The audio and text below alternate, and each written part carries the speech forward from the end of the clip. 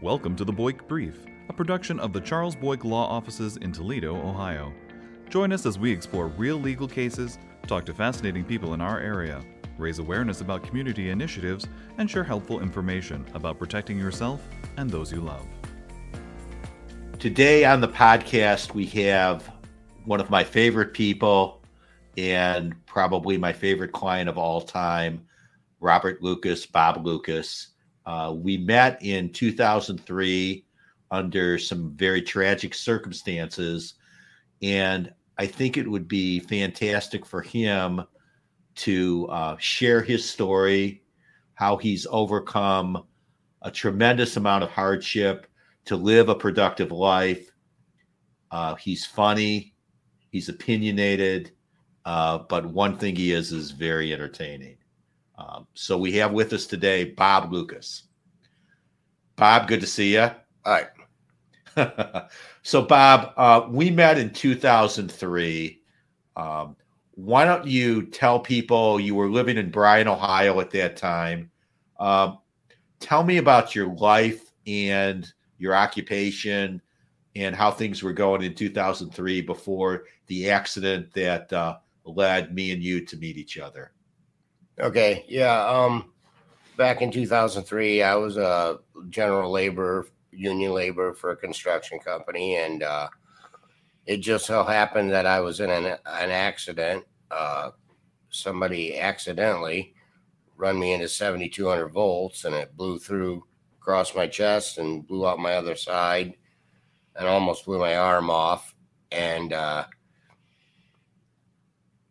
back when I woke up out of a coma in the hospital, my wife took the phone book, which is a very huge, thick Toledo phone book, and she called probably at least close to a dozen lawyers in the Toledo area. And one lawyer showed up at the intensive care burn unit, and his name was Chuck Boyk. And that's how Chuck and I met. He was the only lawyer that actually came to the hospital to see me. And since then, I've been through probably to date, probably at least 30 surgeries, at least, and some of them major surgeries. They had to kind of reconstruct my body and use skin from other parts of my body. I have skin grafts all over, burns, because when the 7,200 volts went through me, it was like a big ball of flame that burnt my skin. Burnt pretty bad. And Chuck and I's worked together and done a wonderful job. Chuck did a wonderful job as a lawyer on this case. I don't know if I go into detail right at the moment, but he obviously did a great job. He called in expert witnesses from out of state that had to do with the electrical codes and things like that, and took them to the actual site of the accident, and they looked around and they looked everything else, which was very beneficial to this case because we wanted to know what was going on. And it's just that I have to get in my head that it was not my fault. Somebody else did this to me, So Bob, let's talk about some of the specifics. You were working as a general laborer, and this happened in Defiance, Ohio? Correct. And why don't you explain about the forklift and what happened at the accident scene? What happened at the accident scene? We was doing some site work. I was doing some site work for this company. We were getting the land ready to expand their parking lot. And it just so happened that a guy from the school that was nearby said, "Hey, could you tie up this cable, this TV cable line, because we can't get into our dumpsters?" And of course, nice guys that we are, we said, sure. And I was with the foreman. I was in the backhoe bucket, and I made 3 ties, and I went to make the 4th tie, and he accidentally, which there's a lot to do with that too. The sun was in his eyes. He was on a cell phone, with the owner of the company, and he was running a backhoe with me in the bucket, unfortunately. And then he run it into 72 volts, and it come through me, through my chest area, and blew out. And I blew out of the bucket, landed on my head. My eye popped out of the socket, and I was laying there dead. Well, they brought me back to life, and life flighted me to St. Vincent's in Toledo. I ended up in the burn unit. How long were you in intensive care in the burn unit? I was actually in a chemically induced coma for 28 days. And then the total stay, not in intensive care, but in the actual burn unit, was 87 days. It was almost 3 months that I was in the hospital, and I couldn't leave. And I with all the burns, see, burn wounds are very difficult to heal and to maintain. They're real difficult. Burn units, burns are. So, yeah, there's looking pretty right there. That was right after I woke up, because most of my body was wrapped up before. So you were unconscious. I mean, you actually don't remember the electric shock. Correct? Oh, no, not at all. Not at all. And also in the burn unit, they give you this medicine to make you not remember that stuff. So you were unconscious for what, over a month? I was in a chemical-induced coma for 28 days. Okay. And I remember, Bob, I met you and your wife, Michelle, and I remember I had to go to the burn unit at St. V's, and I had to wear all the gowns and everything. Oh, right. Because obviously they were afraid of getting you a MRSA infection. MRSA, yes, which I did end up getting MRSA, and that's pretty nasty to have too. I'm not trying to have you remember this, but just maybe let's talk about the specific injuries you had. I'm looking at, you had both a personal injury case, you had a workers' compensation case, you had a Social Security disability case, but you had dislocated ankle, burns throughout virtually your entire body, a closed head injury. Talk about your vision. That was something that was kind of surprising to me. Yeah, they were the impact on your vision. Yeah, they were worried about my vision. See, when I hit the ground after that initial electrical shock, it popped my eye out of its socket, my right eye, and then they popped it back in on the scene. And then I had before I left the burn unit, I actually had cataract in my one eye, and I had to have it had already matured, so I had to have the cataract surgery, and remove the cataract out of my eye. And they thought that I possibly would have been blind, but thank God I wasn't. And I come out of it with not the best vision, but I still can see. Yeah, it was pretty rough on the eyes. Well, number one, that the initial flash was so bright that would almost burn your eyeballs, just seeing that flash right in front of your face. So after you finally got out of the hospital, I went to your house, and you were finally able to get around, and we went out to the accident scene. I think you might remember that, Bob, yeah. Correct? Yeah. So initially, when you went out to the accident scene, you were able to explain to us how this happened, so we could initially do the investigation and try to determine what expert witnesses to hire. And then after that, I know we went out with some various expert witnesses that we hired across the country to evaluate the scene. Was it difficult for you to go back to the scene? Oh, I don't know if it was really difficult. Oh, yeah. I went there with my wife. We went in the car, and of course, the big, tough, macho stud guy that I am started crying like a little baby. But it was pretty tragic, very tragic accident.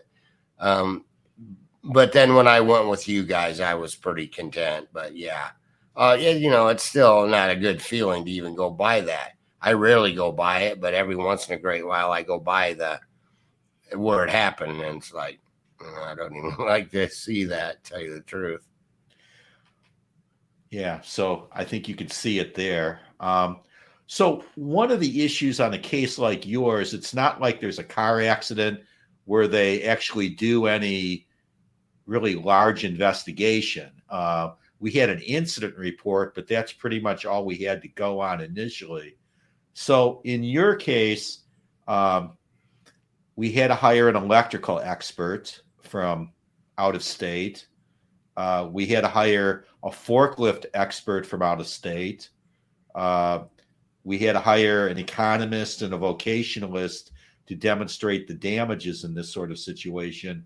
But it was interesting. This happened in Defiance, and there potentially were so many defendants. I think we had to sue maybe 8 to 10 defendants initially. So we were able to sue in Lucas County, Ohio. And it's funny, Lucas County is named after Robert Lucas. So I thought it was kind of interesting that, we sued in the county named after the governor, an old governor of Ohio, but I guess it was your name too. So talk about the process as a client when the attorney's trying to explain to you what we're doing and why you're doing it. I'm assuming there's a lot of uncertainty early on in the process. Oh, yeah, but it was rather hard for you to figure out what's going on, what actually happened here. It was rather hard for all of us to figure out what happened because, like I said, I was in a coma for 28 days, and they give me medicine not to remember anything from the accident because, they like scrape the wounds and all that good stuff. And, we didn't have a whole heck of a lot to go on. We only had, the 2 or 3 people that actually witnessed it, and which I wasn't a very good witness because, of what happened. It happened to me. But I don't know. I think it all worked out. I guarantee, I know for a fact it all worked out for the best. I mean, the best the situation could get. Right. So one thing that was interesting is that we really did depositions, which are like statements under oath of all of the people involved in the incident, all of their supervisors, all of the various expert witnesses, both on our side and on the other side. And it was kind of interesting.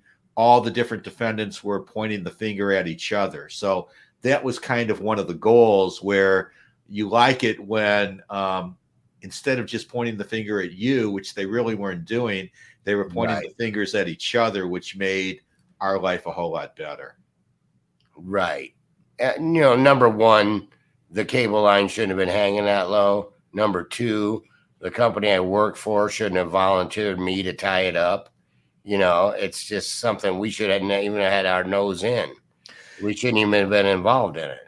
And part of it is they put you up in a backhoe bucket, a front bucket. Right. And you're really not supposed to put a person in a backhoe bucket because there's absolutely no safety devices. Right. And no, I wasn't. Right there's the bucket, a picture of the bucket. No, I wasn't tied off or anything.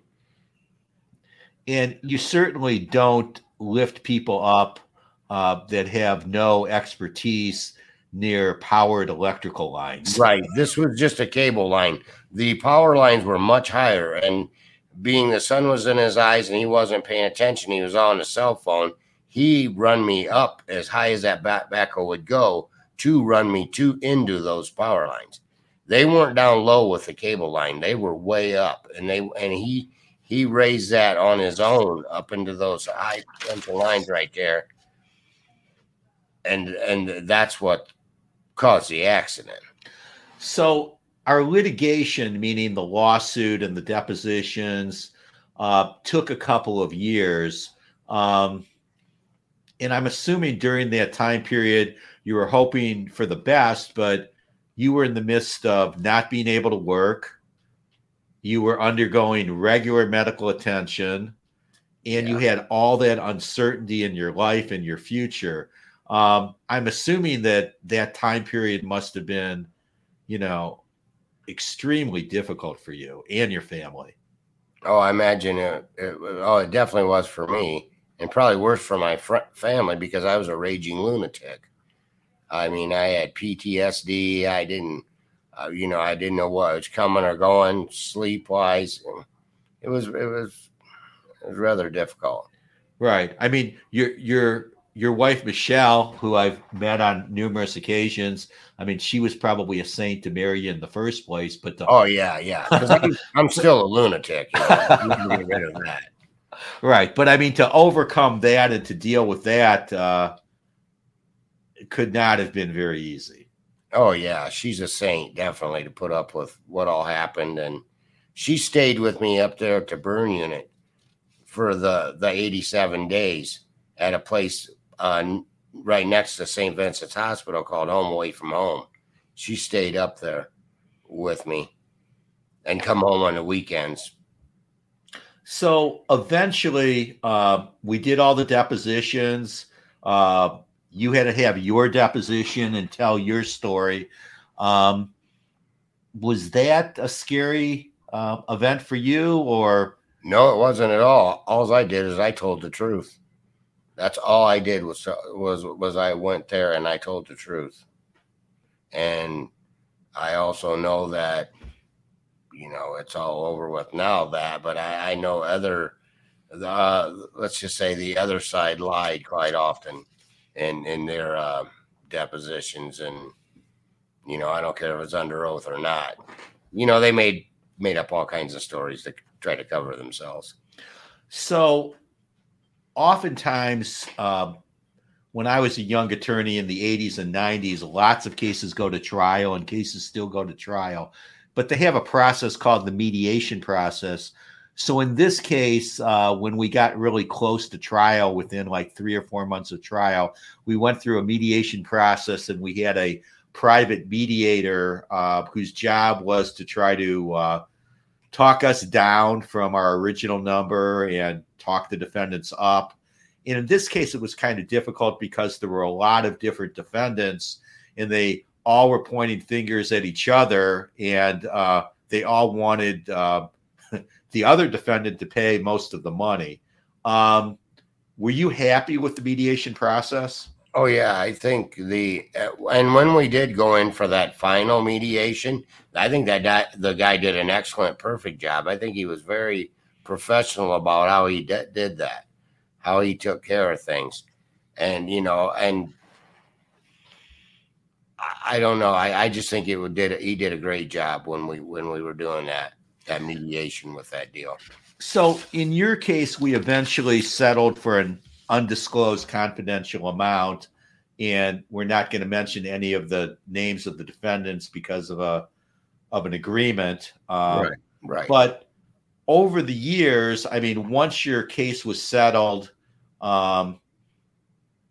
you and I still kept in touch because you still have to this day an ongoing workers' compensation case where you're still being treated 18 years later, correct? Yeah, and I still see a doctor for this accident too. Okay. Yeah. And we also were able to help you in Social Security disability. I remember we had to go to a hearing in Fort Wayne, Indiana. Yeah, which was really odd. Yeah, that was odd that we had to go to Indiana for this. Yeah, right. But over the years, we've kept in touch, and I think you're probably one of my best referral sources. You've referred me a tremendous amount of really serious accidents, and I've really enjoyed representing those people.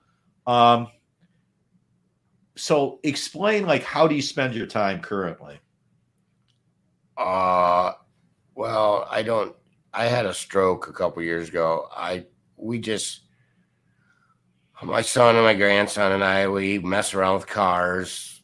We have muscle cars, and our grandkids live with us, and it's just family deal, I guess. I don't know. I can't really explain it.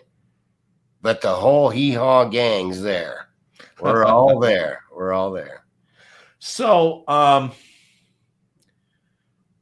most people don't have to face adversity as serious as you have in your life, Bob. And that's one of the reasons I respect you for still having a fantastic attitude and basically making the best of a very traumatic situation.